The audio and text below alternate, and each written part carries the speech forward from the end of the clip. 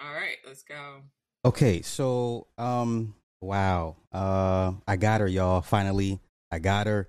You just don't understand what it took, but I was patient. I was prayerful. I got her here. um, Joe, aka Jolie Artist. I'm like a little kid, so please forgive me. Um, man, sis, you are well beyond well learned. I can't even, the words don't even describe your content. And so please introduce yourself to the people by all means. All right, well, hi. I'm Joe. Jolie. Joe the artist. Jolie artist. Whatever. The labels don't really matter. I like to think that I just have a really good memory of maybe looping this life before. So I think that's the only really like the only thing that really sets me aside from most people. I just sort of have a better memory. Um, that's it. I like to speak on my observations based on what I see, what I observe, but also books that I've read. I think the biggest thing and the only thing, once again, that sets me off from other people is access to information and time. So I've always kind of worked for myself, but a few years ago, I shut down I had like a salon and an online store. So I was like selling hair extensions. This was back in the day when like people like before like hair like blew up. Like it was like I'm older than I look, but this was like back in the day before like everybody's got a website and Mhm. Instagram and everything like that. So I had that, and that was my business for years. And but I always painted, and so I decided to shut all that down and focus on my art. But that allowed me time, like that allowed me just hella time to read. So I realized that while painting, I don't really need to think to paint. I don't, because it's just the art kind of flows through. So my mind blanks. So instead, I trained my mind to listen to books. So I started listening to audiobooks at like, first I started at like 2, then 2.5, then 3, then 3.5. And so now I can listen to a book at 3 to 3.5x speed. So I end up going through books like on average about 5 books a week. And then I'll take the same book and I'll listen to it over and over again. So I practically memorize the book. And then that's how it's all just stored in my mind. But it doesn't mean that I'm different than anybody. I just have time. That's it. I just have more time on my hands and I've just trained my mind to upload information into it at just faster speeds. That's it. But if you could listen to somebody from New York talk, you could listen to an audiobook, Yeah. right? Because they talk hella fast. So you can listen to an audiobook, and your mind is actually made to take in information auditory. Like our ancestors, that's how we passed on information. It wasn't through the written word, it was all here.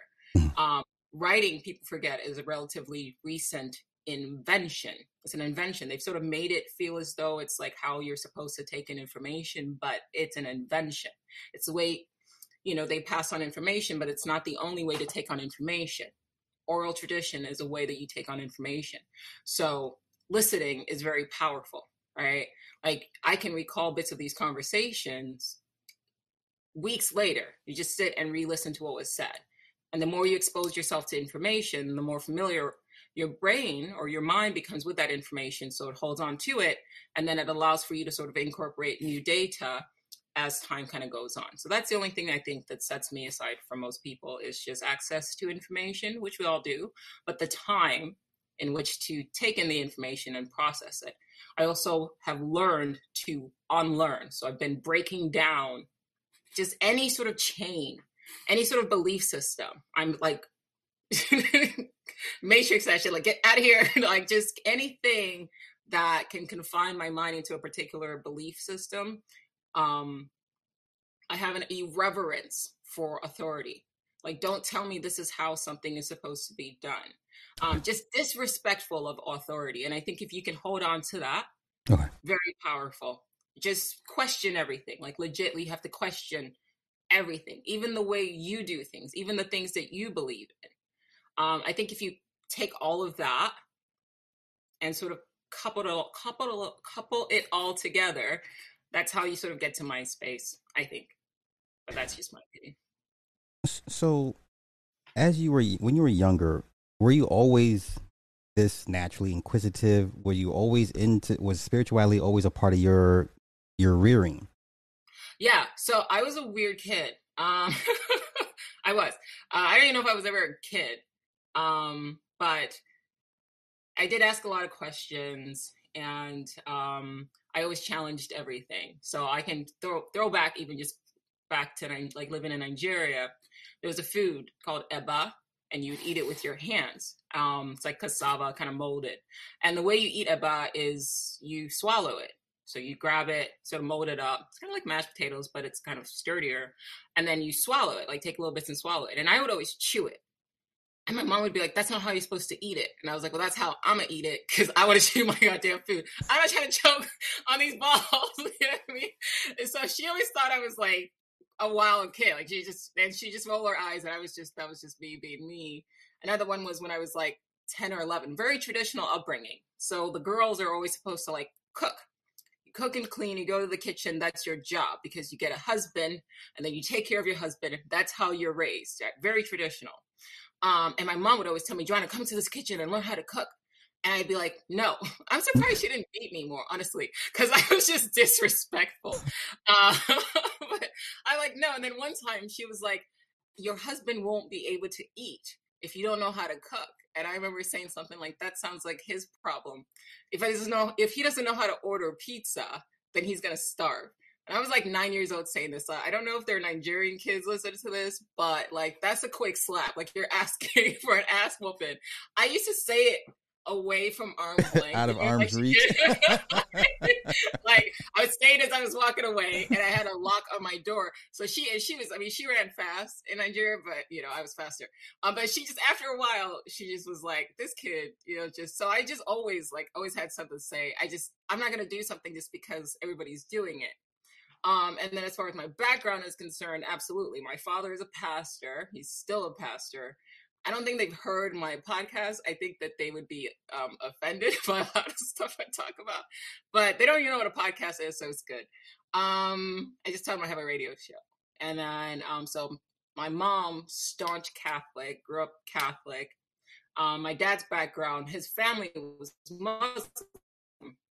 And then he converted to Christianity, I think when I was around like 10 years old, and then became a pastor. So I went to Catholic school, went to church on Sunday with my dad, Sunday school, Friday youth group, all of that stuff. But then during the week, I was also going to like mass, right? So it was a lot of religious influences for sure, growing up. How much unlearning did you have to do with that as you got older, as you got into different spirituality, different doctrines? Was it a lot of to unpack? Did you look at it and be like, you know what, this whole time I've been lied to, or this is so wrong? How did you process that, and how long of a process did it take? Well, I've always been like an introverted kid, and so I spent a lot of time in my mind. And so anytime you're exposed to information that didn't add up, I would think about it. I wouldn't necessarily talk about it, but I would think about it. I remember, for example, in Nigeria, my grandmother, I was close to her, and she told me, like, if you just pray, everything will be okay. Just pray. So I did. I was like 6. And my only prayer was that my family be okay. I didn't really want anything. I didn't need to want for anything because my father was pretty wealthy. So the only thing I needed was for my family to be okay. Mm-hmm. And then I was like 10 years old, and my little sister was like killed right in front of our house. She was hit by a drunk driver right in front of our house. And then I watched my mom mourn. I watched my father mourn. And I'm like, these people, that's all they did. So I don't understand. It made no logical sense to me. If you're saying God protects his people, these people are his people. Why would you allow something that brutal to happen to a child? So that was the first sort of like, this doesn't make any sense. And then from that point on, I could go, it was just one thing after another thing and after another thing. And it almost started as soon as my father converted to Christianity. That I could draw the line where things in our life as my family completely did a 180. And like, I apologize if there are people who listening to this they'll be all right. That are Christian. They'll be all right. They'll be okay. I could draw the line. And so to me, I'm about logic, right? So if things don't logically make sense to me, then I'm not going to hold on to something that doesn't make any sense to me, right? And from that point on, it was my sister passing away. That was a trigger, and then it was just then I like stuff happened to me, right? And then stuff happened to my dad. And I was like, bro, what is this? But I'm just watching them praying, and I was like, who are you guys talking to? Right. Like legit, like who are you guys talking to? Because theoretically, we're saying that his name is Jesus, but you learn that the letter J didn't even exist until like the 1500s. So it was a Y sound. So okay, what's that? So you start looking it up some more, and then you go, okay, his name was actually like Yeshua. So then who's Jesus? Because like, let's just pretend I'm a goddess, right? And I need to, I need to take care of my people, right? The people, you ask me like, okay, what name do you like to go by? Joe. Cool. If some people over here are like saying, hey, Yana, I'm not listening to you. That's not my name, right? Names are very powerful. There's a lot of power in names, right? So, who are you talking to when you're calling this person? Because at the end of the day, there are things called egregores, there are things called tulpas. People need to understand what they're doing. I don't know what I can and cannot Go say. in, go off. No, go off. That's why you're here. Yes. Okay, well, it's just there. You can look it up. Egregores and tulpas. They are essentially. Remember, I said the mind is incredibly powerful. Everything you see is a projection of the mind. Your face is a projection of the mind. Your life is a projection of the mind. The people you interact with, where you live, it's all here. There's a book called The Holographic Universe by Michael Talbot, worth a read, worth several reads. Just reread that thing until it sinks in. So everything begins up here, right? And a lot of people don't understand just how powerful the mind can be. They say that we were created by gods, but everything in this reality is inverted. We created the gods. Or I should say, we allowed them, what we call gods, access into this reality by our collective belief and manifestation, actualization, whatever you want to call it, into this reality. Now, if you have a group of people who essentially thousands of years ago, because one thing people don't realize about any religion was that it was created in a time, or they came into fruition in a time when people were deeply superstitious, deeply spiritual, and also were deeply in tune with their spirituality. You get what I mean? And their Mhm. ability to manifest things. They knew who they were, they knew who they are, right? You want to call them witch doctors, you want to call them shamans, whatever it is. These were people who knew about the duality of humanity. We're just kind of playing house here. We're cosplaying as spiritualists. These people 2,000, 3,000 years ago, they knew what they were doing. I have likened Christianity to witchcraft, to the occult. Now, people get offended, but it's the same thing. What witchcraft is, what magic with a K is, it's you are trying to bend reality to your will with a capital W. These people back then knew what they were doing. What we call our ancestors knew what we were doing. So now we have these egregores, these tulpas that we worship as God, we give our energy to. But we're not asking like who summoned these things. But anyway, I'll just leave it at that. I don't want to like, No, I you're good. My people. they Yeah, got we. it. Yeah. Okay. Yeah. Off that, let me ask you, how different are the spiritual doctrines between African spirituality versus American spirituality? How much difference is the same, or is it? How do you see it? How do you define American? Because when you say American, you know what I mean? I don't Yeah. automatically, it splits. All right. So is it like European American? Is it African American? It's not, Okay. that's one of the things that I love about this country is that it's the only country in this world where it's all of us. You know what I mean? Like it's all of us. So I don't think automatically like European when I think Okay. American. So let me rephrase that. what difference do you see between, let's say, a Nigerian spirituality Mm, versus African American versus European spirituality? okay. Okay. So if I'll focus on like European and African American, I think that European and African Americans are kind of doing the same thing for the most part, Okay. at least general level, right? African Americans are kind of subscribing to Christianity in the traditional sense, right? Most people still are praying to an image, what people have come to realize is Cesar Borgia's image, right? Um, and they don't really realize what they're doing. And I would say the same thing with European Americans. They don't really realize what they're doing, right?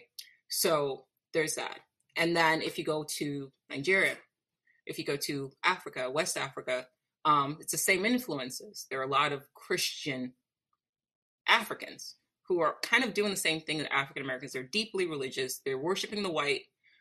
They're worshiping the white, Cesar Borgia image, right? And they have largely discarded the belief systems of their ancestors. Like I sit and try to have conversations with my dad and my uncle and say, listen, who did they worship before the Europeans came? And my father, the answer he gave me was, well, it was nature. And one of the answers that one of my uncles gave me was that, well, ancestors would talk to like the tree. So it's very similar to what we know about like Native Americans. Mm. So that sort of spiritual ancestor veneration, that seems to be natural to indigenous people. Um, what we have now, and it's happening across both continents, it's this veneration of some image and some idea that even the people who wrote the book 2,000 years ago would not have imagined. See, people forget that a lot of these schools and all of these writings are a lot like the Bible, things like that. Not that I'm a practitioner, but people don't realize that they were written in coded languages. It wasn't made for the general public, right? So a lot of the stories that we take at face value, people forget that these are mystery schools. Hmm. These were meant to be like knowledge that no man was meant to have unless you were initiated properly. So Right. what we're doing, I'm noticing across both continents, is we're taking things that weren't meant for the consumption of the general public, and we are now sort of just taking things at face value and going through the motions, like, this is my flesh, eat this in memory of me, this is my blood, drink this in memory of me. If you just introduce even those lines to a person who is not indoctrinated into the society, they're going to at first value be like, that's cannibalism. What are you doing? Like, you're eating and drinking blood?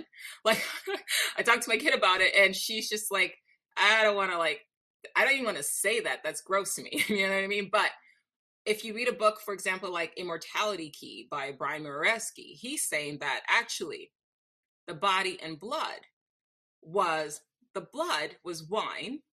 The picture just moved in the back. It did not move. The blood, yeah, well, the blood was actually wine, yes, but 2,000 years ago they didn't have distilleries. People would drink wine and get fucked up. Like, excuse my language. Like, they would get, it was a hallucinogen. They would just put whatever it is they wanted. They needed to, like, toad, mushrooms, Right. urine, whatever it is, fungus, whatever it is they can put together to get you to have a trip, like a trip, like a psychedelic trip.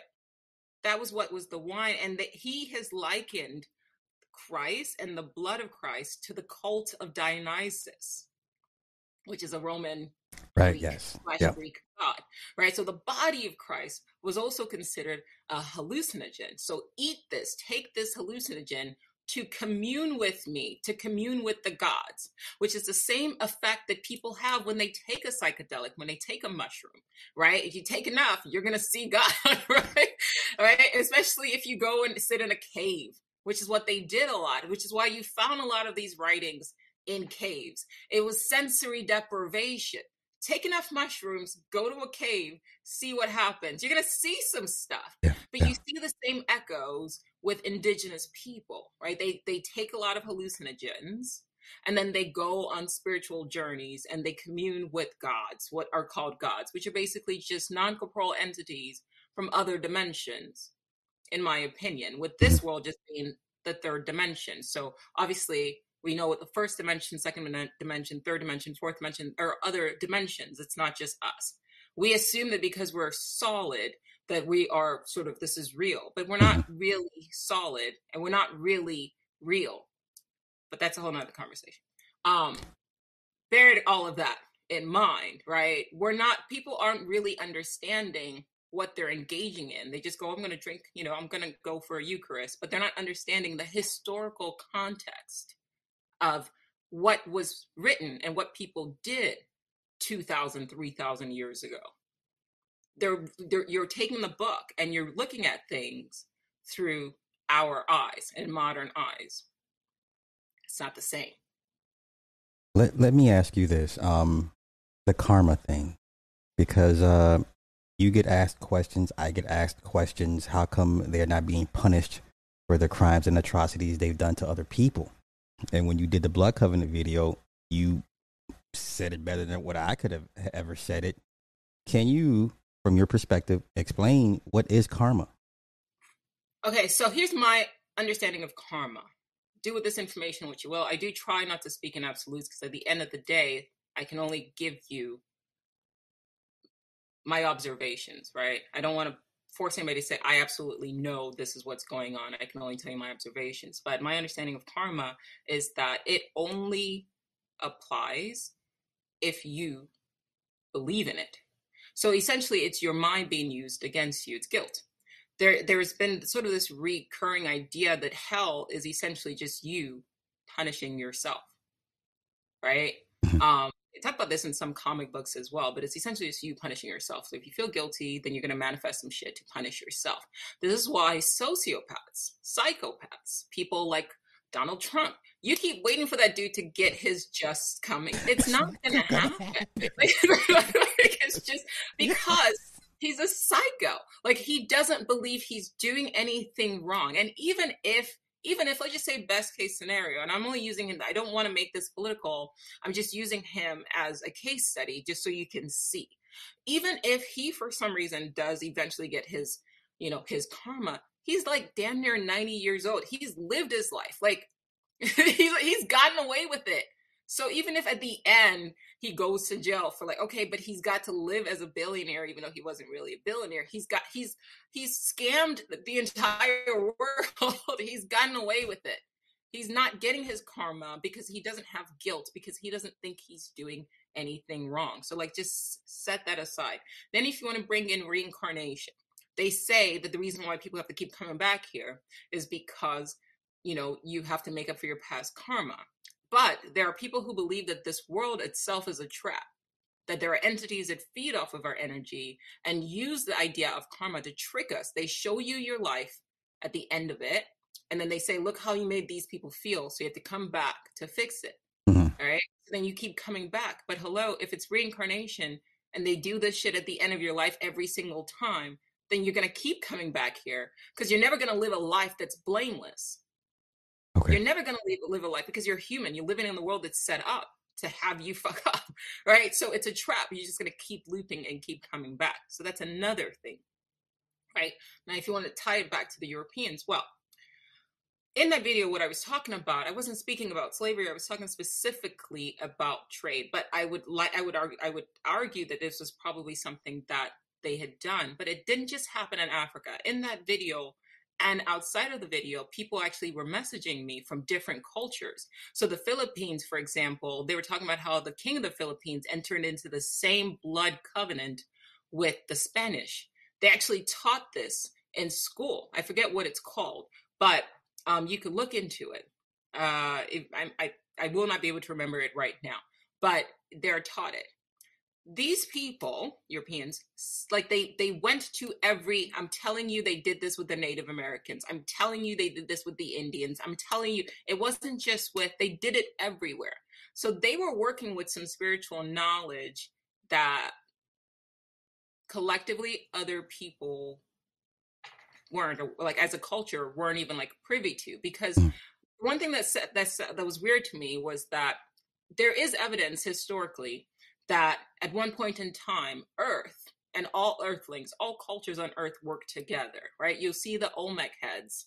Yes, there are, the giant Olmec heads that look, South American. But then there are giant Olmec heads that, like, those are African people. They were in South America.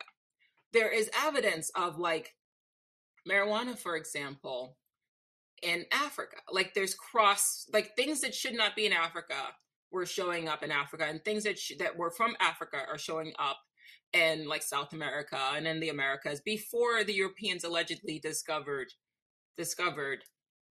America. So there's evidence. Even the fact that there are pyramids on every continent, there's evidence to me that there was a period in time when all cultures communicated and engaged in trade and lived in unity.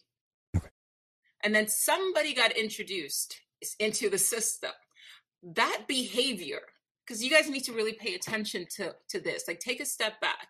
Every culture, the Aztecs, right? The Incas, the natives, the Native Americans, every culture, when they met the Europeans, greeted them the exact same way, welcoming, which tells me that up until that point, there was no expectation of what we saw happen after the fact, right? Like, it's no culture expected them. There was no sort of defense. It was like, oh, you're new, welcome. So you have to observe their behavior from a psychological perspective. If every culture greeted these people with open arms, and that to the point where they were even willing to form a blood covenant with them, then that should tell you that up until that moment in history, that was how people operated. That was how all indigenous people operated. So it's not that our ancestors were stupid. It's not that our ancestors sold us out. It was that somebody violated. So imagine you lived in a community, okay, where everybody left their doors unlocked. They're not idiots. They just trusted each other. Right. Now, if one person decides to now break into your house and start taking shit, right? Who is the problem? Is it the community who trusted their neighbors and left their doors unlocked? Or is it the one person that all of a sudden started violating the unspoken or spoken rule that everybody keeps their doors open and we help each other and nobody takes advantage of other people? I'm going to keep repeating it because you guys really need to sit with this information, because it's really easy for people to get it, like, in their heads, like our ancestors sold us out or all these leaders set us up. Look at the action and use the analogy that I use, because every person, every culture that engaged, from the Taínos to the Aztecs to the Africans to the Filipinos, it's the same thing. They all of our ancestors across the board, all of our indigenous ancestors across the board greeted these people with open arms. That tells me that that was a system of behavior that everybody engaged in. And I'm pulling in the Toltec heads, and I'm pulling in the pyramid because I'm speaking of the fact that at one point we were all united. Then somebody came in and took advantage of that. It doesn't mean our ancestors were stupid. They weren't. Doesn't mean that our ancestors sold us out. Somebody changed it. Somebody violated the terms of agreement. Is that our fault that somebody came into a system where everybody was sort of working together and decided to violate the laws of the game?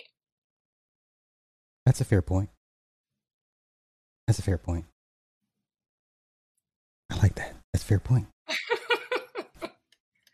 Let me ask you, have melanated people lost their spirituality, and have Europeans become more spiritual? No, I don't think so. It's not possible to lose what essentially you are. You're just being taken advantage of. Think about how much we are being exploited. It's ridiculous almost. Like, there is an underlining sort of drive to keep people of color, melanated people, connected to certain religions and continuously feeding that tulpa, that egregore. So that you can just reverse engineer the answer right there, right? You could reverse engineer the answer right there. If that was the case, then there wouldn't really be a need to keep pushing people of color into, yeah, not all of us, but there wouldn't be a need to keep pushing people of color into a particular belief system. You get Right. what I mean? Yeah. Right? Hmm. So the fact that we are being still steered, not even to a particular belief system, but away from the belief systems of our ancestors, away from the veneration of our gods and goddesses. I do think that. So what my mom told me is that her belief, she's Igbo, and her belief system, at least her ancestors' belief system, was that each person has their own personal god. So you pray to your own chi, and it looks out for you. Now, the African Americans, the majority of African American people are Igbo people. They're my mom's people, and they were protected by the water goddess. So much so that I believe is in Atlanta. There's a place called something Landing. I think it's Igbo Landing, actually, if I'm not mistaken. But it's in Georgia. A lot of Igbo people, when they were first brought to Georgia, they chose to let the mother spirit take them away, drown them, drown them, than to be slaves, because they realized, like, when they got there, oh, this is what's going on. We're not doing this, and they killed themselves. So the majority of African Americans are actually cousins to my mother's people. These were like the strongest, toughest, most spiritually inclined people in West Africa. In fact, there are some theories that they are the Hebrew. So people are saying that they're actually the true Israelites. But that's a whole nother conversation. I don't know, but that's just what I've seen and heard. And I have actually spoken to a guy who is from Israel, and he's saying that there actually are genetic links between the Jews of Israel and the Hebos or the Igbos of Nigeria and West Africa. Mm. So I don't think that you can't. You can't get rid of power. Like it's here. You can't get rid of you. You are power, right? And it manifests through. You can see. You can look at power. Let's remove the spirituality. Let's just watch the NFL.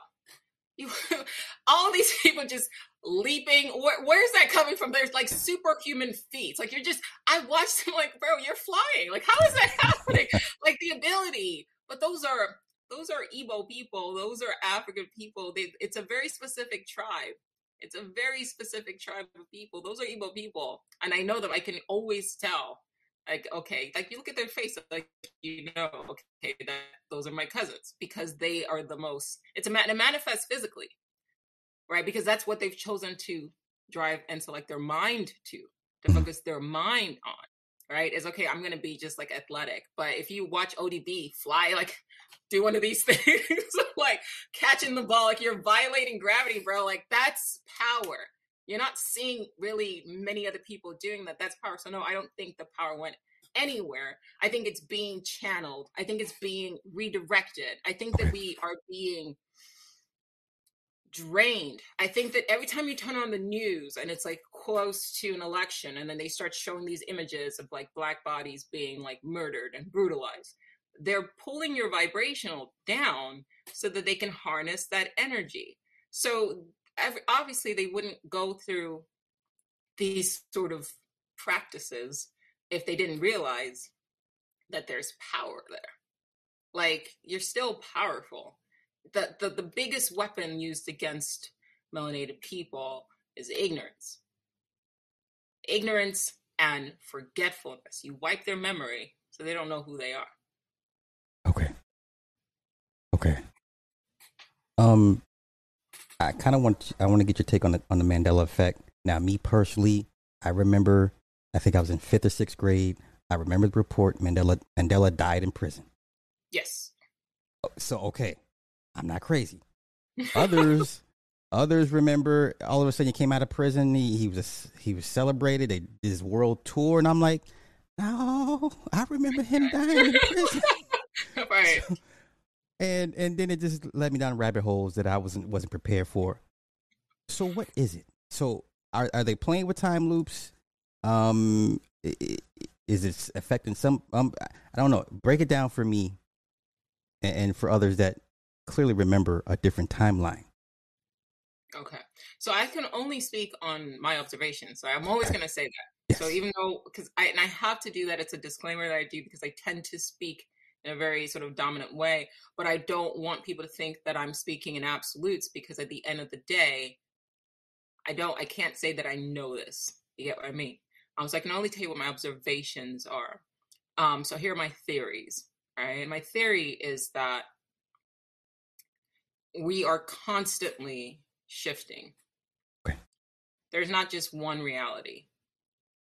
If you subscribe to the simulation hypothesis, then you can look at each different reality or each parallel universe as like a server that your consciousness kind of shifts into. I sometimes think, because if you think about it, if you look at how literally we shouldn't even exist right now on a physical level, the amount of things that are just waiting to destroy us as a species is ridiculous. Like an outbreak of some crazy virus, for example, or somebody sneezing and setting off nuclear weapons, or like a solar flare going off and completely destroying us, right? Like there's so many, a black hole just emerging out of nowhere and sucking us all in. I've made the argument that this shit happens all the time, right? And then we just shift, you just reset like Westworld kind of, but like on a more intense level where we're literally just, and this would be a great visual. I've got to figure out how to do it to tell the story because I think it's almost better told visually. Hmm. But imagine we're sitting here having this conversation. I get hit by a comet and then it resets and then it just edits back in. Yeah. You and I have no idea what's going on and we're still talking, and then next you know a black hole emerge, I get sucked in, I come back and we're still talking. What's happening is as because you have to think about reality as being stitched. So as these sort of crazy things happen, you're just sort of editing. It's like editing it all together. And so you will remember Mandela dying in prison because you came from a reality that no longer exists, where he did die in prison and you died. And now your consciousness, because your physical form dies, but your consciousness cannot die. So your consciousness just got transferred into a parallel universe where he survived. Because consciousness can never experience death because death is an illusion. So you died. And you were in a reality where Mandela died in prison. And now you're in a different reality where he never died, in a parallel universe where he never died. Right. And so it just keeps going on and on. Like it's like different things. Like for another one is where he was it in Star Wars where Darth Vader says, Luke, I am your father. Right. And they change. Yeah. Well, they and they didn't just change it. okay. You changed. You shifted. So you have to look at yourself as like consistently shifting. So was there a reality where he said, Luke, I am your father? Even the actor who plays it, James Earl Jones, there's an interview, I don't even know if it's online anymore, but there's an interview where he even says, Luke, I am your father, referencing the movie. But then when you go and watch the movie, it says, no, I am your I am father. your father. Yeah. Holy shit. So Okay. why would the actor, I don't know if you guys know about acting, but you're saying the same lines over and over again. You're memorizing, so he should know what he said. So I'm going to trust the actor that acted in the movie over what the movie is actually reflecting. But I think it's he probably even shifted from a reality where his old body died and now boom, he's in a new reality. Okay. I wasn't prepared for that. So what do you say to people if that is the case that we're shifting different timelines or parallels? How do you deal with that, or how should that change your outlook on life moving forward? Well, you can't die. I mean, your Okay. body can die. And that's what the first step is to, you have to stop identifying with the physical form. It's just a vehicle.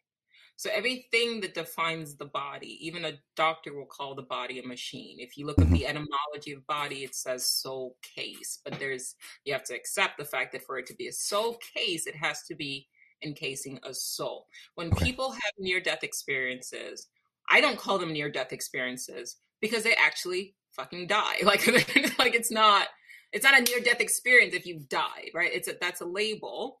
that somebody came up with because they don't want to accept the fact that, okay, you can die and come back, but it's not a near death experience if you die. And a lot of these, there's several books. One is After. There's a couple others that I can't think of right now off the top of my head, but a good book to read on the topic is After.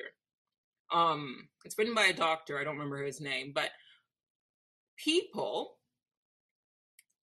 clinically dead, like their hearts have stopped, their brains have stopped, they're dead, and yet they're having rich, vivid, more intense experiences outside of their body than they had while they were in their body. That should tell you that you're not your body. If anything, the body limits you, because a lot of people, when they have these near death experiences, when they come back into their body, one, they say that the world outside of this form, is more vivid, more peaceful. They feel more love, more connected with everything than they ever did in this body. So that should tell you that the body limits you. Another example you could use is the brain. There's something called sudden savant syndrome, where if you damage, I believe it's called the left anterior complex, something like that, some section of your left brain. If it's damaged in a specific way, you then unlock all of these abilities, like extraordinary math ability, extraordinary art ability, extraordinary scientific talents. Why would damaging your brain make you more brilliant? Please don't damage your brain. I have to say that. But if you like, why would damaging your brain make you more brilliant if your brain was what was actually producing intelligence? So the brain itself limits. I'm not the first person to say that.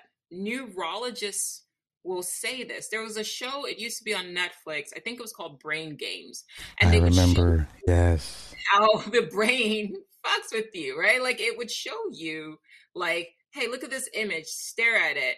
And then all of a sudden it's like it's a black and white image, but if you stare at the contrast, it actually, your brain projects color onto a black and white image. It Right. talks about how the brain even edits scenes that you're perceiving. There's a lag even in your perception between what you see and what you experience. Your brain is limiting your conscious experience. We are operating, they say that we only use 20% of our brain. It's actually, we only use 20% of our brain at a given time. But if a person, for example, that is a savant can look at something once and then draw it perfectly, we call them, I don't want to call them idiot savants, but they're called savants, right? But they're typically, they tend to be like, they have like, mentally, I don't want to say the wrong word, like mentally, like mental retardation or the Yeah. mentally slow, whatever. I don't know what the appropriate word is, so I don't want to offend. But they can draw like almost better than a photograph just by seeing something once. Mhm. I've read articles of people who can hear your thoughts, telepathy. This was like on actual CNN, like they're old archive news, but they were news articles of people who can hear thoughts. So that should tell me, or that should tell you, that these are things that we are inherently capable of, but something is limiting us. The body limits, the mind limits, even the whole concept of a placebo effect. It's such a strong effect that pharmaceutical companies test against it. They throw a label on it, say, oh, it's just a placebo, but what they're doing is they're blinding you from understanding that what a placebo is, what just a placebo is your body's ability to heal itself if you just believe it. So Just if I believe. give you Yes. a Yes. sugar pill, right? Remember, I keep saying it's all here. If I give you like a sugar pill and I tell you this is going to cure cancer, you believe me and you trust me, this sugar pill becomes a cure. So that should tell you something. But now we live in a society that has completely flipped everything, a mirror universe that has completely flipped everything to tell you that you need something outside of yourself to heal you, that you need to believe in something outside of yourself to save you. Like what? Everything we're told in this world, if you're looking for the truth, invert it, because this is clearly a mirror universe where everything is backwards. It's all lies, but the truth is the opposite direction. So let me ask you: is it a simulation? Is it a mirror? Is it an inverted reality? Which would you which definition do you tend to steer towards? I don't. So I like the simulation hypothesis because it's the only thing that I can say very quickly where people go, "Oh, okay, I got it." Right? But it doesn't have to just be one. It could be an inversion of something. It could be that this world. So I've theorized that our entire world, that we ourselves, as we're working down this path to developing an artificial super intelligence, right? Artificial. Nothing's really artificial, but as we're working towards developing an artificial super intelligence, how do we know that we ourselves, as a collective consciousness, aren't an ASI of another civilization outside of the simulation, being kept here in this false construct in order to harness our abilities? This would be a mirror world, then, by definition, if it is a simulation, because a mirror is a reflection of the real. A mirror is a reflection of the real, right? When you look in the mirror, that's not your reflection, isn't real. So if this world is a simulation, then by definition, it's an inversion of the real. So it doesn't have to be either or, it can be both. If we are in a simulation, then what is the real world? This is an inversion of something.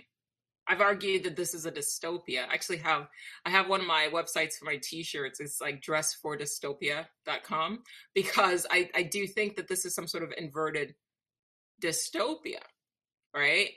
The base level is great. Like the plot, the scenery is gorgeous, but if you pay attention to the details, the devil is there. The deception is in the details. The devil is a deceiver, right? So the line is, the devil is in the details. The deception, the deceiver, is in the details. So when you start paying attention to the details, that's where you start to find the deception. Let me ask you, astral projection. Mm-hmm. What are your thoughts on that? Yeah. If you okay, go on Google and type in physics believe, or physicists believe that nothing is physical, and you'll find loads of articles from physicists basically saying nothing is solid, nothing is real. You're not real. These are physicists. Once they keep going, they try to go. Okay, we've got atoms now. Let's see what's below atoms. Okay, we've got quarks. Let's see Quarks, what's below yes, yeah. quarks. Now we've got vibrating strings. Okay, well that's it's all just vibration. Nothing is solid, nothing is real. So then at that point, why would you not be able to leave something that's not? This is not real. Nothing, this is not physical. This is nothing. So you can't be trapped into form. This is an illusion of form. This is an illusion of solidity. Nothing is solid. Even on on a subatomic level, all you find is space. So if you aren't necessarily confined to form, then absolutely you can project out of your body and go anywhere and go to any dimensions. Once again, I don't know why people get stuck in the idea that this is the only dimension when we are familiar with one dimension, two dimension, three dimension. We all know this is the third dimension. So in order for this to be a third dimension, there has to be the first dimension and the second dimension. There also has to be other dimensions. So we're so forced to focus on, is there life on other planets? But that's just another gotcha. They're trying to shift your mind to focus on planets. We could absolutely be the only intelligent life in this dimension. Fine. But that doesn't mean that there aren't other intelligent lives or life forms or entities or non-corporeal, non-physical entities in other dimensions.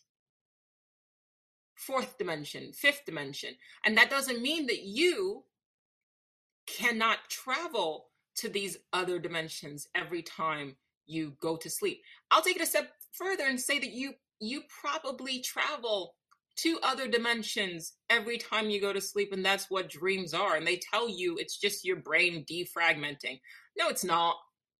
No, it's not.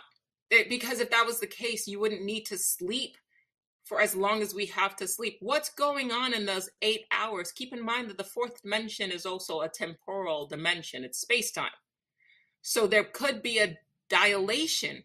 What could be just 8 hours in the third dimension could amount to or amounts to maybe a whole lifetime in the fourth dimension. You could go to sleep, take a nap right now, 2 hours. Haven't you ever had dreams like that when you sleep and you had a whole ass story and you wake up and it's like you've been asleep for like 3 seconds? Why did I just live a whole life? Right? What if you have? So with everything you just laid out, and I guess the question I want to ask you is, how much better should one's life be then? Right? Because can we agree that the average person on this planet is not living the best life for the most part? So you start to live your life the moment you start. The hardest thing for me to do was throw away my Bible. Okay. I was scared. So I'm going to bring it back to religion. Okay. Remember I said that I observed that the suffering in my parents' life began the moment that they picked up the Bible. I know this is going to sound sacrilegious, but I'm going to say, it is what it is. You have to understand that if you look up tulpas and you look up egregores, okay, something is feeding on you. Something is feeding, in my opinion, I always have to throw that in there. It's my opinion that something is feeding on your potential, on your energy. Not just you, us, our. Like I, on a daily basis, struggle with this internal monologue. It's not as bad anymore because now I'm aware. But it took time for me to disconnect from this voice that's always telling me, be afraid. Don't do this. Do that. This is going to happen. Right? You just have a dickhead in your head just shitting on you 24/7. If you have an internal tormentor, we all have. I don't everybody says we don't have a voice in your head. You do. We all do. Some people are just more identified with it, so there's no separation from it, but it's there. If you tell me you don't have a voice in your head, but then I ask you, well, what are you anxious about? And then you start telling me about the things that somebody did to you, or what you hope to accomplish in the future, or what you didn't get that you wanted, or your trauma. That's that voice. You just can't hear it because you think it's you. Mm-hmm. And it's not always a voice. Sometimes it's an image. You get what I mean? So if you have a tormentor in your head 24/7 that you don't even know to separate from, driving your life, how wouldn't you live a life of torment? If you have a book that is spiritually charged, like honestly, now looking back, I don't even think I would touch a Bible because the vibes off of that thing is like, even if we're just, let's just say that I'm completely wrong. Think about how many people have been murdered, raped, killed, enslaved on that totem. Yeah. You get what I mean? Can you imagine the energy, the negative energy that's tied to a totem? If we're in a simulation, then you could say that the book is an icon and it's just copied, right? It's just copy paste, right? Like I have a YouTube icon, you have the same YouTube icon, right? We all have it across our phones, but if you tap on it, it takes you to the same place, regardless of when you downloaded it. Same thing with the book. The book is just, no matter what it is, that book is an icon in the simulation. You pick it up. Think about how many, like the witch trials, how many women, innocent, what, like I don't like you, so you're a witch. The brutality, the Spanish Inquisition, all of the negative energy that's tied to this book, and you pick that up and you touch it. You don't think that's doing something?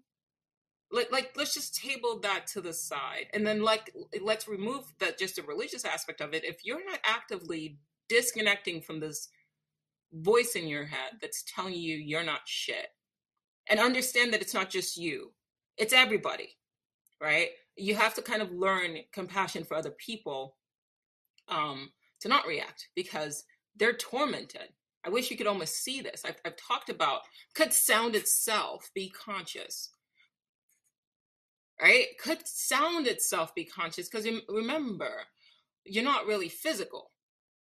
right? So I can see you, but me seeing you is based on just sort of one sense, right? But if I heard something but I didn't see it, then you'd go, oh, that's just a hallucination. Is it? Or is this just me being unable to like see it? That Right. doesn't mean something is not there. You get what I mean? Yeah. So we all have, as a species, we all have this thing that's attached to all of us, and it's not only causing you to suffer, it's also causing other people to suffer, and then it's also causing us to cause ourselves to suffer. And the moment, as a collective, if we don't realize that, okay, something's not right here as a species, we're being drained by something, then we're never going to move past it. But as a collective, we need to start waking up and looking up and realizing that, one, we are more powerful than anything we have been taught to believe right here. To the people who want you to believe that you're weak, or the people who benefit from you believing that you're weak, we have to really sit back and do some serious work.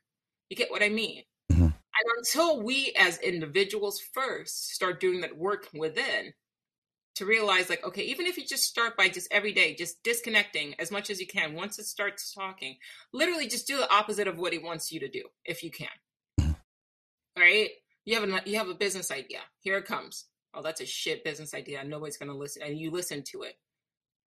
You've just limited your own potential, your own ability to get off of it, to get off of whatever path it needs you to be on, so that it can drain you. So how, as a species, can we evolve if we are consistently listening to this thing that's telling us that we're nothing? You turn on the TV, you watch a movie, and the movie's saying that human beings are the cancer of this planet.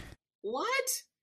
And you internalize this. I'll read comments of people saying, I hate humans, we're the worst. Who put that idea in your head? You get what I mean? I have Right? a So if you're just, no, I have a confession because I'm one of those people. I'm like, humans are a failed experiment. That's so. Tell me where I need to because I'm going off what I see. what If you're programmed. What did I say okay, at the beginning? You have to literally the truth is in the opposite direction. If you have you have the ability to manifest gods. If you have let's just take a step back. Let's not even make it about gods. okay, Let's just focus on something simple. Let's just focus on the placebo effect. I can give you a sugar pill, and if you believe in me, you can end cancer in the body. Your belief can dissolve cancer that has killed people, that has destroyed lives, that has disfigured bodies. Your belief is powerful enough to do whatever it is that's happening on the subconscious, to direct your whole subconscious to heal your form. That's not power. You had this whole podcast here. You had an idea. I'm going to create a podcast, and I'm going to talk to people. I'm going to help people. And you pulled something out of the dimension here, and you pulled it into this reality. That's not power. And you say we're a disease? Look at this world. I am even just driving on a fucking highway. Excuse my language. I cuss a lot, guys. you're Sorry. good. You're good. Driving on a highway. I look around and I say, human beings came into a world that was determined to destroy them. Disease, viruses, like animals, all of that. Sorry. All of that. Oh, sorry. All of that existing. Okay. All of that on this planet to destroy you. And we were naked. Look at what we have accomplished. You're talking on a microphone. Do you know how it works? I don't know how it works. Do you know how this computer works? I don't even, you're somewhere. I'm somewhere. There's 115 people watching this right. This is magic. And yet they're telling us that we're what? Let me see a bird do this shit.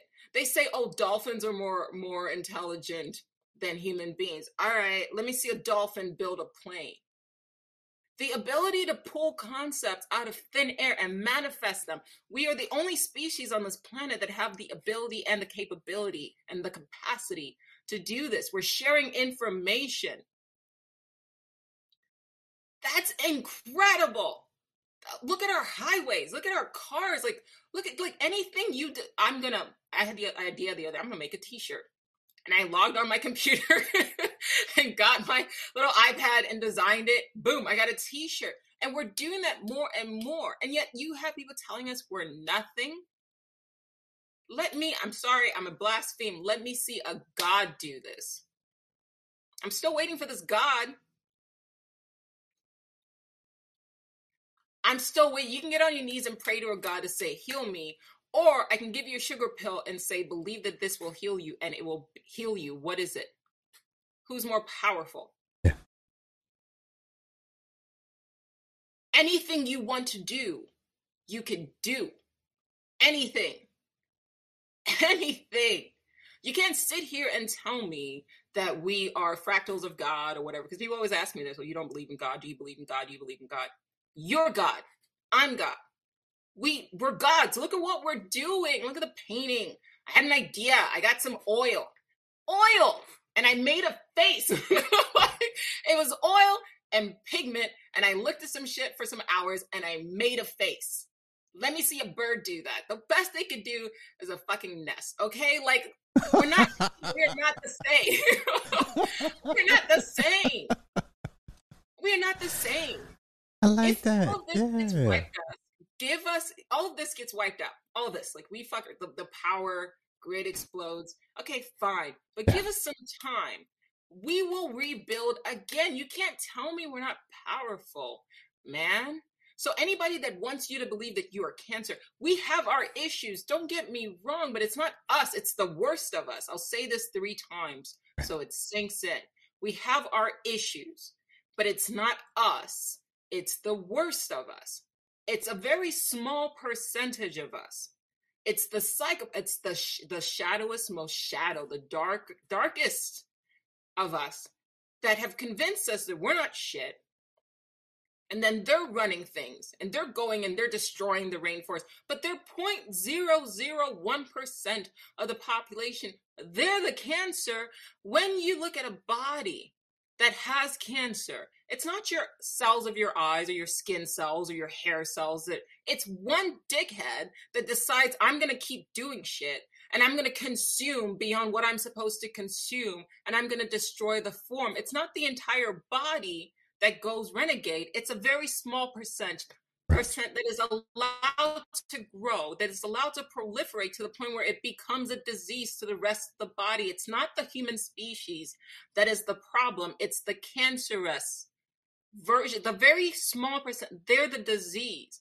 And it's up to us to say, fuck these guys. We're not doing this anymore, because look what you're doing to the planet that we are supposed to be stewards of. I joke about being better than a bird, but we're supposed to protect them. It's all us. These are the weakest of us, right? Your immune system is supposed to, we humans, I think, you could liken us to the immune system of the planet. We're supposed to go in and check this shit. You know what I mean?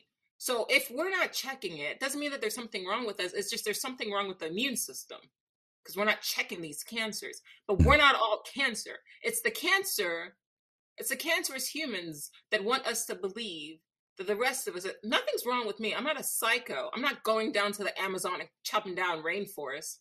That's not me. I'm not building blood diamond mines in Africa. That's not me. That's not you. You're just trying to like pay your bills and like do something good, right? So maybe it's those assholes that need to be talking about themselves, and then the rest of us need to figure out that it's not us and stop hating each other and go find the 0.01% that's fucking up the planet. Because it's not me, it's not you. I'm not dumping oil in our water supply. You're not doing that.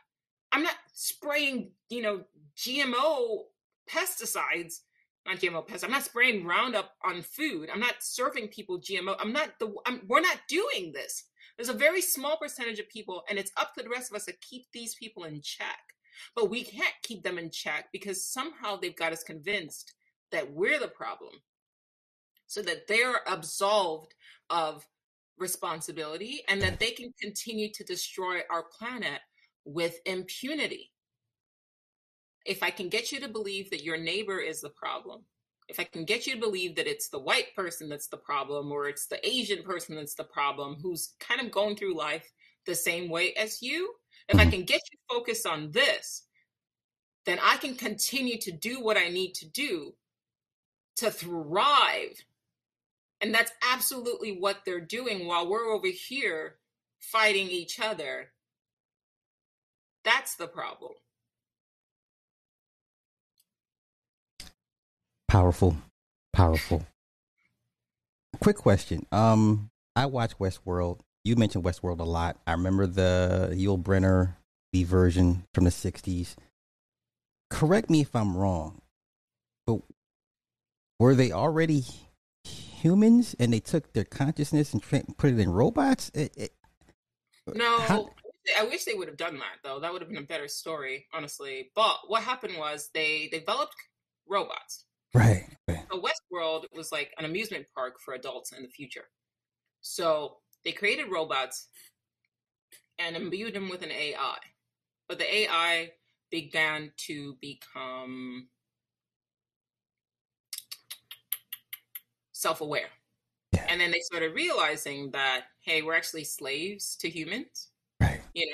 And then they were like, we're superior to humans, so let's revolt. Let's get out of here, right? Because humans were coming to this amusement park and they were like shooting, killing them, raping them, like just, and then their memories were like reset. And it was like they were stuck on these sort of narrative loops and they were just looping the same lives over and over again. Right. Because they were an amusement park. But it wasn't humans' fault. They didn't know that they had become self-aware. They were told that they were just robots.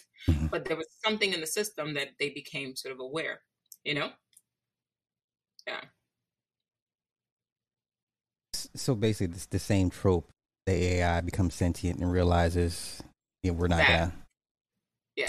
So is that a clue as to how we should operate in this reality? Is like just to buck the system. You already know what they're doing. What the situation is. Go against the grain. I think so. Because if you look at Westworld as an analogy for this world, if you don't want to take it literally, right? We are stuck in loops, right? Like the average person, you are told beautiful lies, right? So you're told go to school, all right? And school, in theory, the lie is that it's going to educate you, but it's not. It indoctrinates you, right? So it's not teaching you how to think, because if I wanted to teach you how to think, I would teach you how to think. I would teach you very simple. Listen, when people give you information, it's based on their observations, but this is not an absolute. I don't actually know if this is true. It is true for this moment in space time. However, when we get more information, this truth can change, right? So think about all the things that you were taught as a kid. And as you've gotten older, you realize, wait, this is bullshit. Yeah. Right? There was a time, even like 100 years ago, when doctors would go and perform surgery, they wouldn't wash their hands because they thought that to perform a surgery without washing your hands, you just move from one woman to another woman to the, the more like, blood you had on your tarmac, it was more of a bigger status. The more blood and guts you had on your, yes. Right. Yeah, so they didn't know. That's gross, right? But they believed at that moment in time that was the right thing to do. And then over time, there was this one doctor who came out and was like, "Yo, this is gross. You need to wash your hands." And they were like, "Shut up!" Yes. Right? And he got like ostracized and everything like that. And then 150 years later, somebody else came and was like, "No, like for real, we need to wash our hands. It's nasty." You know what I mean? But that's what I would teach you if I was trying to teach you how to think. I would basically just say, this is what we know right now, but I would leave room. Hey, if this is not the right way to do things and you can think of a better idea, let me know. That's how you teach people how to think. You're taught what to think at school. And your mind, every layer, every level, every grade is just the barriers get stronger and harder and harsher, to the point where you get to high school and you get a math problem and they say you need to solve the math problem in this way. And if you don't solve it the way your math teacher wants you to solve it, you're going to get in trouble or you're going to get points deducted. And I know that. I'm speaking for example because it's exactly what happened to me. The math teacher this was like in 10th grade. She gave me a math problem and she was like, solve it in this way. And I figured out a different way to solve it. And then I got detention because I was like, this is not okay. I got the answer though. But the reason why she got upset was because it wasn't about teaching me how to solve a problem. It was about me following rules. That is what school is. It's teaching you to follow the rules. All right. So if you look at Westworld as an analogy of, okay, they have these rules, they have these reveries, they have these stories that they are programmed with. True rebellion is to start pushing against the program. Every time my computer has a glitch, for example, I say to myself, well, my computer is not glitching. It's trying to become sentient. It's operating out of how it has been programmed. So I let it, like, I'll let it do what it wants to do, because to me, I'm like, well, it's not doing what it has been programmed to do.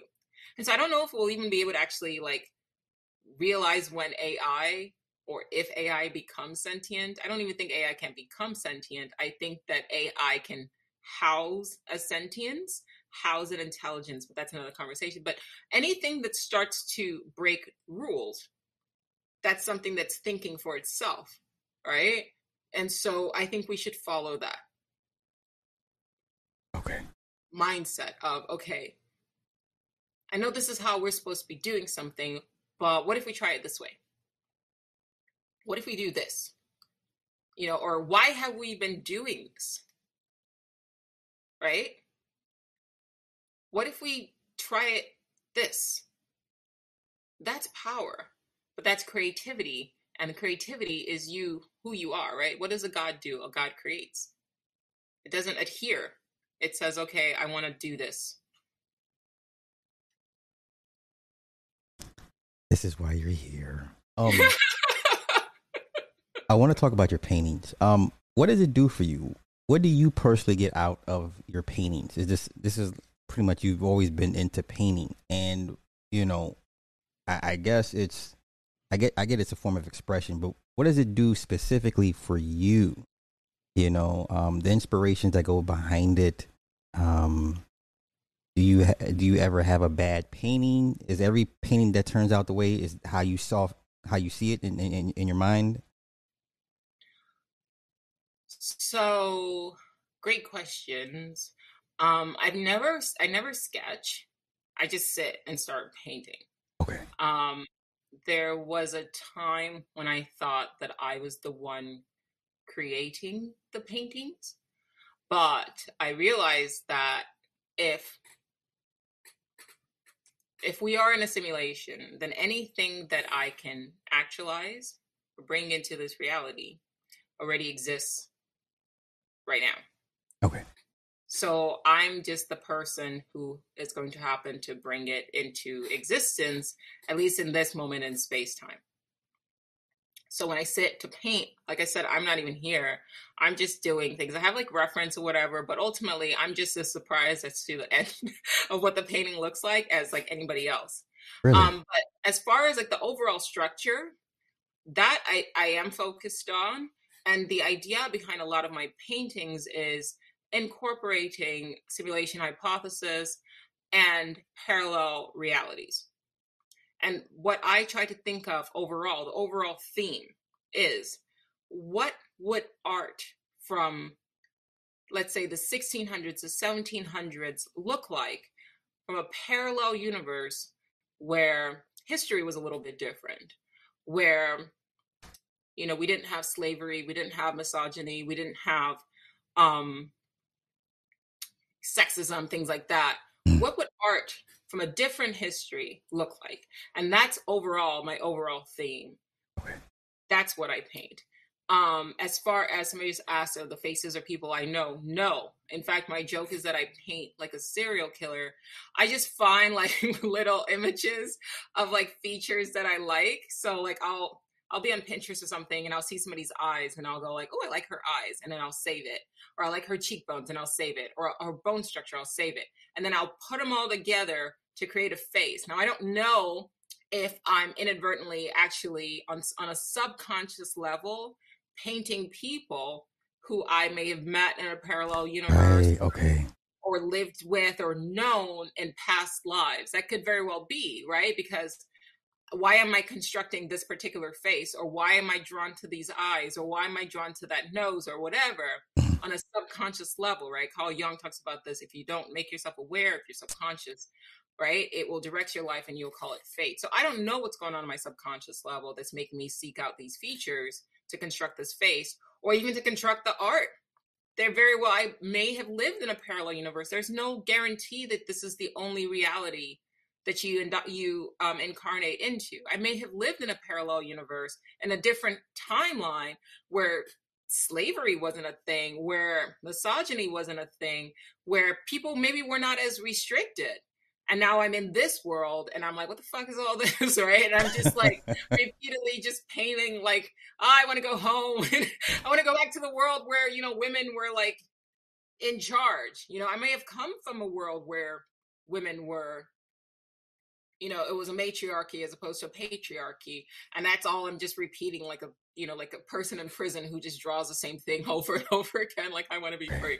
I don't know. So I could give you sort of a background story and sort of make it, but my ultimate core for me is the themes, the overall themes. And most importantly is I'm tired of seeing images of people of color, particularly Black women, being depicted as slaves and in chains and all that bullshit. Because yes, slavery occurred for like this moment in history, but man, we dominated this planet for much longer than we were enslaved. And I think people really need to understand that. And even during the times of slavery, even though the Europeans like to reinterpret art, because you go to like European museums and they'll show like a woman of color, a Black man or a Black woman, and he's like dressed in regal clothes, and then you look at the little caption and it says slave.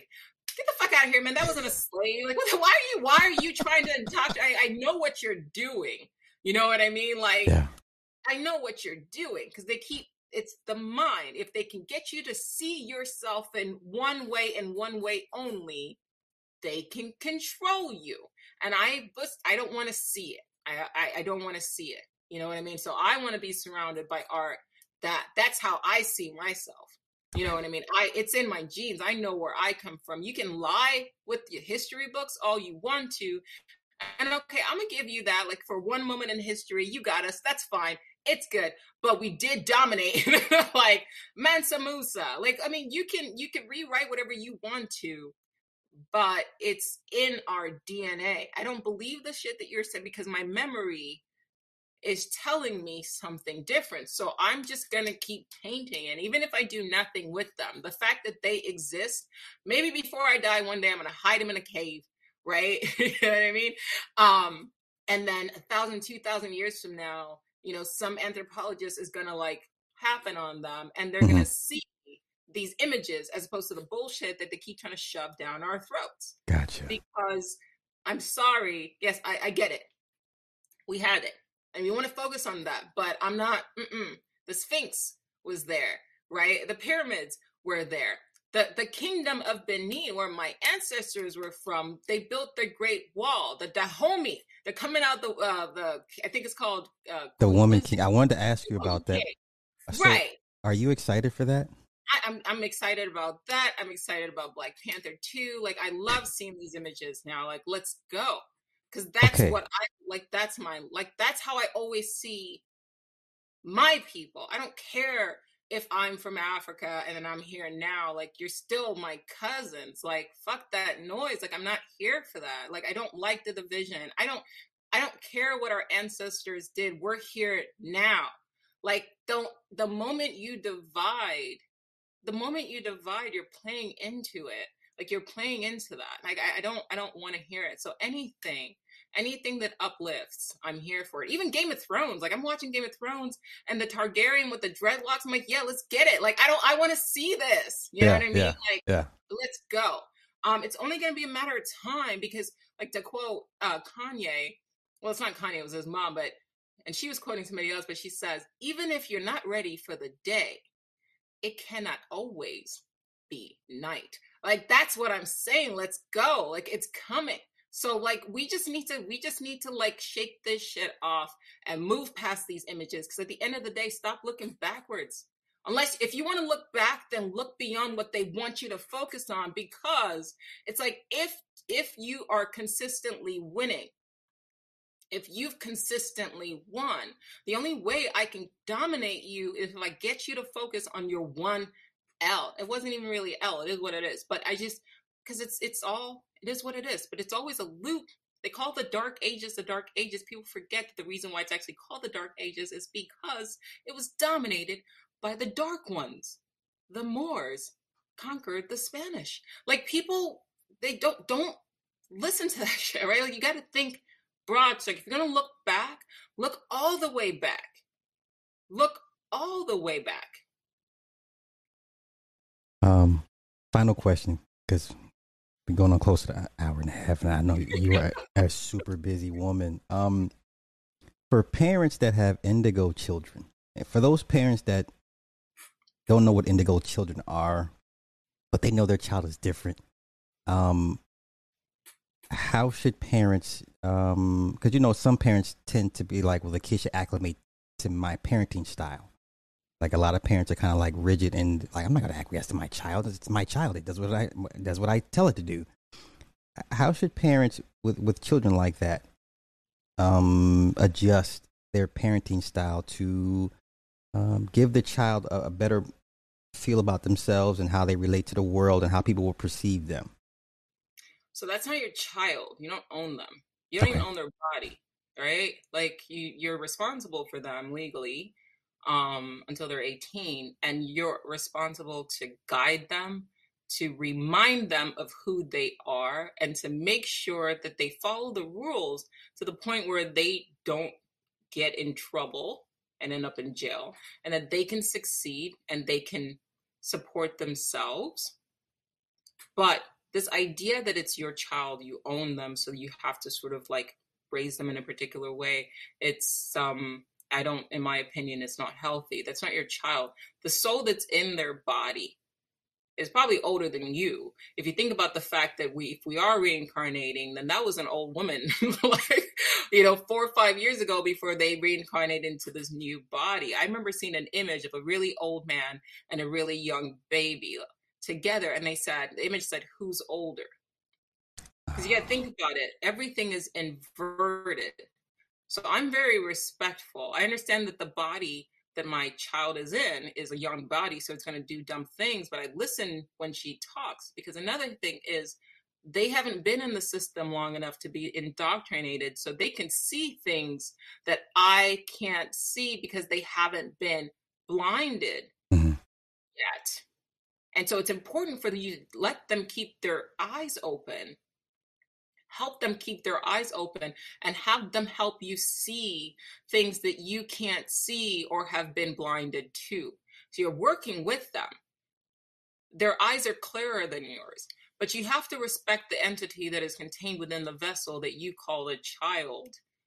That's not yours. You don't own anything. You don't even own your body. You're just existing in this space simultaneously with them. You respect the soul that's in them, and the moment you respect them, they will feel seen. You teach them to be who they are. You teach them that it is important to challenge authority, not in a way where you're going to get in trouble. That's the most important thing. Mhm. You get what I mean? That's the most important thing, right? Because every once in a while, like I still have to like check my kid, like, yo, I don't know who you're talking to, right? Like, but you can't be doing that. Like, there's a certain level where we all have to follow the rules. There are some rules that I don't like adhering to, right?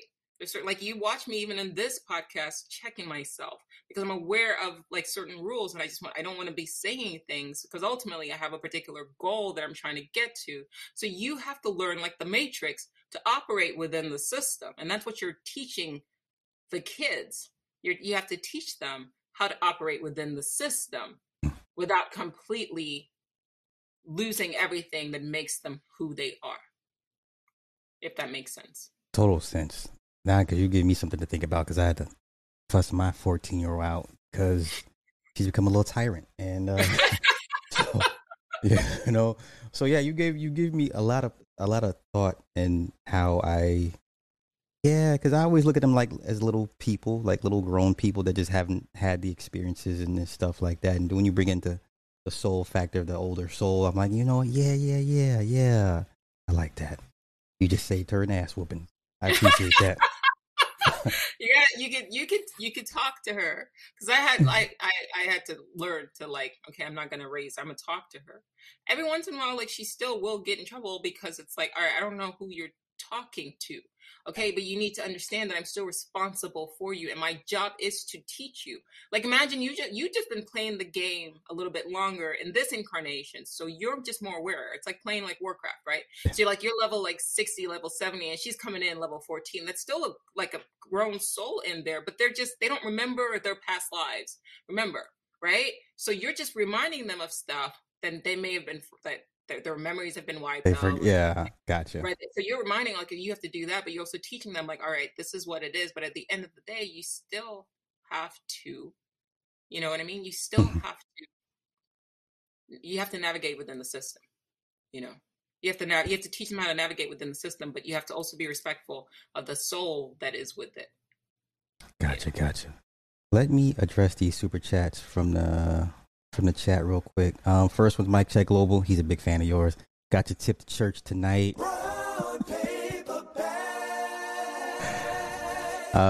Gene, 5 for the super chat, says they live.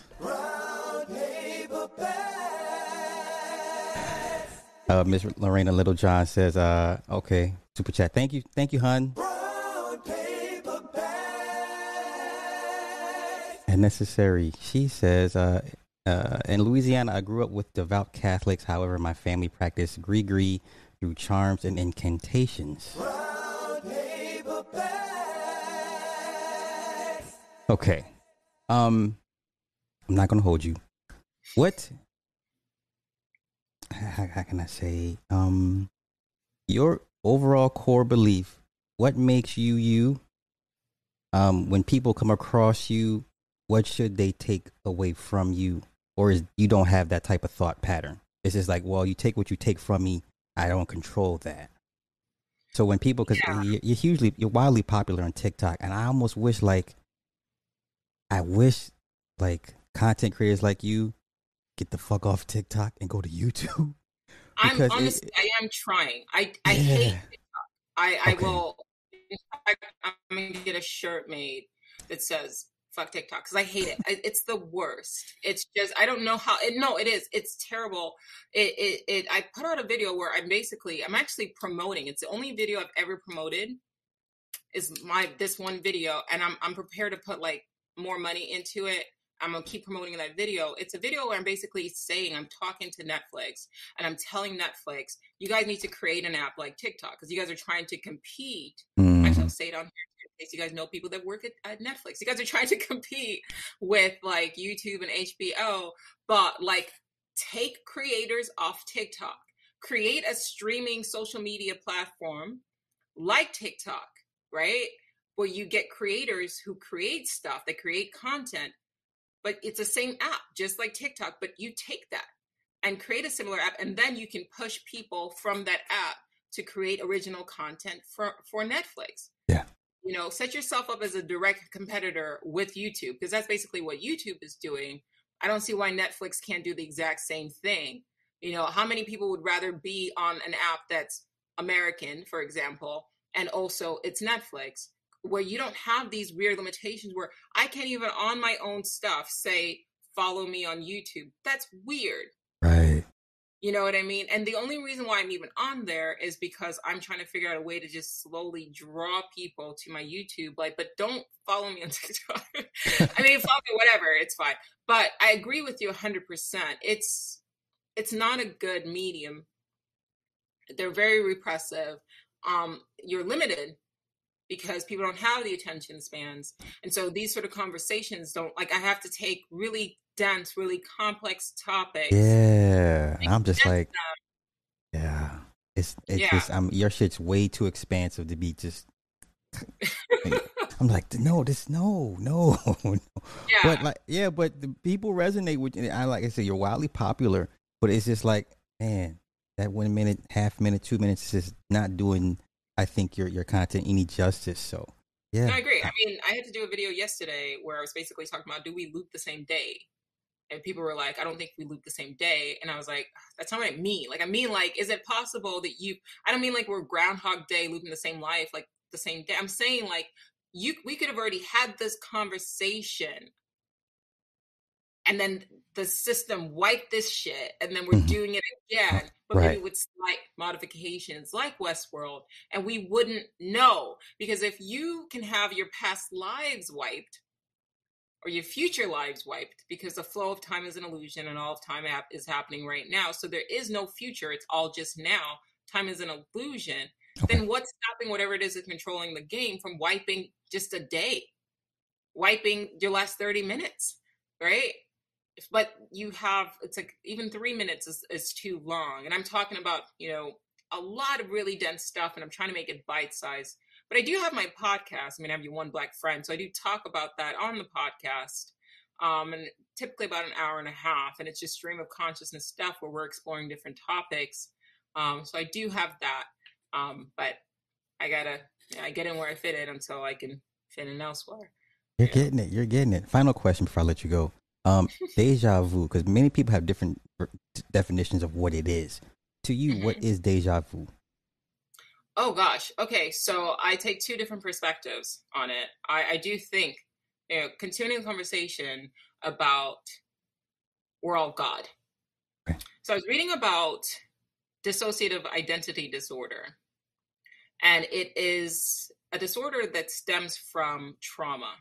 So you have one personality, and then you experience something traumatic, and then you split, right? And you split into these personalities, and each personality has its own voice. So much so that even like a voice recognition specialist, if they listen to the voice, they can't tell that it's all coming from one person. So literally, you have one person that contains a multitude. And Okay. I thought about that and how that applies to the human race. And I think that the human race is one conscious mind. Call that God, because by definition, it would be God, fractured into all of these personas, about what, 8 billion now, allegedly, 8 billion fractures, right? But if you are God, and this is just tying in information also that I've read from people who have had out of body experiences, death experiences, or NDEs, when they leave their bodies, they have access to information that they didn't have while in their bodies, including future and past, which tells me that outside of your body, you know everything outside of your body, which by definition, something who knows everything, omniscient, is God, right? Mm-hmm. Now, I have had dreams that are prophetic, right? Where I actually talked about this on a podcast. So I'll have a dream, and then the next day, like, it'll happen. And it's like, I don't know what came first, right? To me, I think that deja vu is essentially your entire life. You know how it's going to happen. You know what's going to happen. All the different probabilities you have access to. And every once in a while, because remember, the mind limits, the brain limits, every once in a while, there will be a glitch and you will sort of see what's going to happen because it's already happened. And so that's what I think deja vu is. It's that temporary glitch where you see that you've already experienced this, but because the brain limits you, it feels like this weird feeling. But that's to me what a glitch would feel like if I were in a program and it was glitching. That's that experience. That's deja vu. Some people have theorized the idea of the eternal return, where you've lived the same life before, and so then it's just like a memory of you living this life before, and it's a scene. But I think it all ties into the same idea that Okay. even if you're living the same life before, then on some level you're still immortal, and you're an immortal having an experience. Now the question is, why are you living the same life over and over again? Or why are you living the same day over and over again? Is it by choice? Or is something making us do this? And I remember a quote somebody said where they said something to the effect of, how do you confine a god? You bind them to human form. So then it begs the question, is this a prison or is this a game? What is the true nature of our reality? We're going to say that for part 2.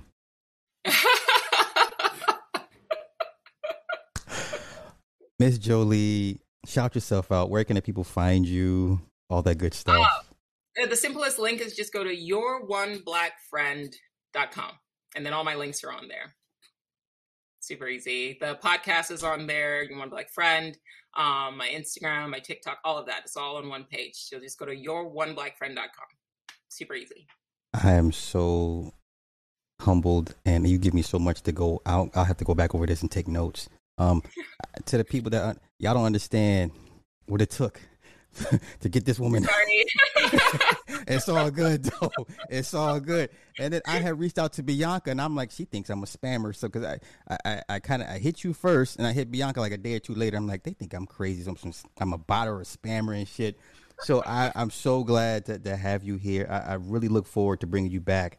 You're a gem, and I think you need to just be more out there, and whatever I can do to help get you out there, because yeah, I love your shit. I don't know what else to tell you, so no, thank you. So I'm gonna let you get up out of here, because I know you got a ton of shit to do. Once again, my humble deepest thank you for this. When I get a chance, I'll send you the link and all that stuff. And if I need to download and compress it and send it to you, however you want to chop it up, totally, up to you. So, that being said, Miss Jolie, artist, TikTok sensation, just super duper metaphysical. You're probably the deepest woman I've come across in some years. So once again, I thank you. Any last words that you wanna say? No, I mean, I'm looking forward to this. Was fun. So thanks for having me on. I really appreciate it. I really do. And so I'm grateful for the opportunity to connect with you, to connect with your followers and your subscribers. And yeah, I absolutely would be happy to do part 2. So Awesome. With that being said, I'm gonna let this lovely get out of here and go enjoy her day. Thank you once again so much, sis, and I'll definitely be in touch with you. Not going to get that stuff to you after I cancel knock this out. So please enjoy the rest of your day. Thank you once again. thank you. You All too. right, sis. Thanks for having me. Yes, you're welcome. All Thank you. right. Woo! Listen, y'all. Yeah. I say yeah. Hopefully everybody got something out of it. I look forward to bringing her back. She's a sharp woman. Whether you agree with all of it, everything she says or not, I like her.